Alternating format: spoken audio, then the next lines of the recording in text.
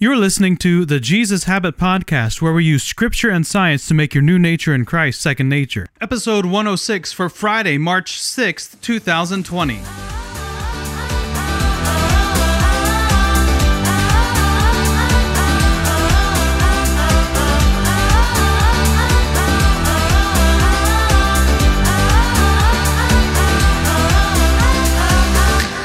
If you've been around me for long, it's no secret that I wasn't ever the cool kid. In high school, I never got invited to a party, and I probably wouldn't have gone, but it still would have been nice to be invited.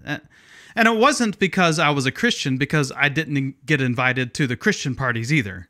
I heard about them. I remember people talking about one of our classmates jumping back and forth over the bonfire they had at one of those parties. I did have some friends. We got closer through our high school years. When it was just us, we had a pretty good time. Maybe not a hilarious time, but it was fun for me. But I noticed something too. When some of these friends were around other kids who were cooler than we were, something changed. Specifically, the way I got treated changed. Where I had been a part of the group before, when the cooler kids were around, I became an outcast. In other words, my friends were ashamed to acknowledge any kind of friendship with me in the wrong context. Don't worry, I'm not being all poor me about it. I actually get it. They weren't in the cool crowd either. They were on the outside too.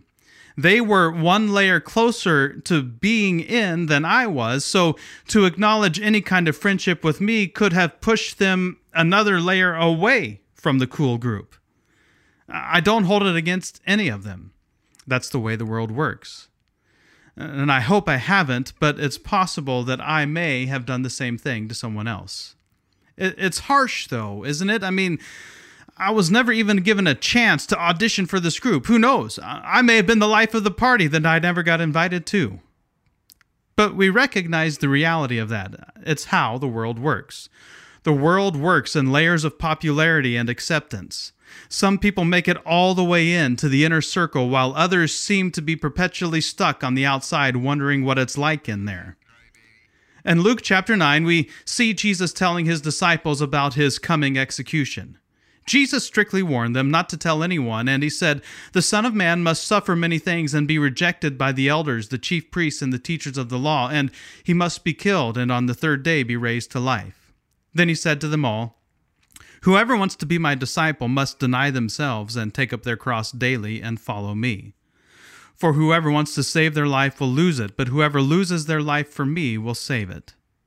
What good is it for someone to gain the whole world and yet lose or forfeit their very self?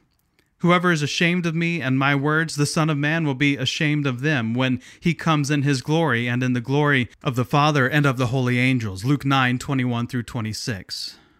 Yesterday we talked about the pride of life and how humility is an absolute baseline requirement for entrance into God's kingdom. We will never get in because of our own ability. Today, all the rage is followers. How many people are following you on Instagram or Facebook or whatever the heck TikTok is? You have to have a certain number of followers to be one of the cool kids these days. But in Kingdom of God terms, people following you means absolutely jack squat. I mean, you could have every single human on the planet and history following you and still be denied entrance, because entrance to the kingdom requires an entirely new approach. Something new has to come to life. This new thing comes to life only when the old thing has died. If the old life doesn't die, if we don't deny that old way of living according to the lust of the flesh, the lust of the eyes, and the pride of life, there is no room for the life of Christ to take over us. And if the life of Christ can't take over, neither can his love. It comes down to how we treat Jesus. Are we ever ashamed of Jesus? I think many Christians struggle with this in our time. Jesus is no longer the cool kid. There used to be a picture of someone people claimed to be Jesus hanging in the main entrance of my high school when I went there, but the Freedom from Religion Foundation made them take it down. Jesus is no longer the cool kid. In fact, more and more, Jesus is being pushed to the outer layers of society. He is becoming fringe. Culturally speaking, Our society has less and less room for someone whose primary call is to deny yourself and take up your cross daily. We have less and less room for someone who says that the way we are to love one another is by laying down our lives for one another. But that's how we become love, by the way. Jesus said, "A new command I give you, love one another. As I have loved you, so you must love one another. By this, everyone will know that you are my disciples, if you love one another." John 13:34 through 35. We don't become loved by striving and trying really hard. We become loved by unbecoming ourselves. That is the starting point. The starting line is unbecoming ourselves so the life and love of Christ can come to life in us. If we don't do that, we don't have a chance of becoming love. If we don't do that, we don't have a chance of showing the world what God is like. So I guess the real question we have to ask ourselves is, are we too ashamed of Jesus to become him? Are there circles in your life where you talk him up and circles where you don't mention him at all? Are there places where you're afraid to let anyone know that you even go to church?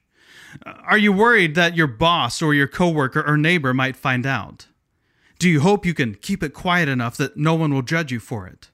Are you one way with Jesus, with your Jesus friends, but then when Jesus comes with you to another group of friends, do you find yourself belittling him, his word, and his bride?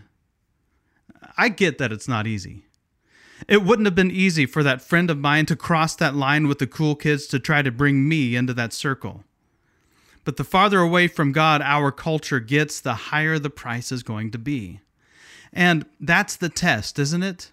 That's how we know if we really are his followers, right? I mean, if there is ever a price that is too high to pay to be one of his followers, then we haven't truly denied ourselves. If there is ever a moment where instead of denying ourselves, we deny our association with Jesus, we still have more denial of ourselves to do. That's why it's a daily thing. That's why taking up your cross daily is a big deal. Oh, and what is that cross? Well, I can't conclusively prove this, but what was Jesus' cross? Jesus told us to love one another like he loved us. How did he love us? By laying down his life for us. So then, what is the cross that we're supposed to carry every day? Loving one another in the same sacrificial way that Jesus loved us. This is how we become love. Can you imagine what even just our little church would look like if we loved one another in this way? Can you imagine the impact this would have on our families, our neighborhoods, and communities if we loved Jesus in this way and became him?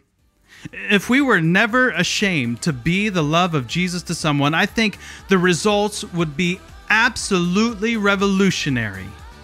People everywhere would know who we are by the way we loved each other.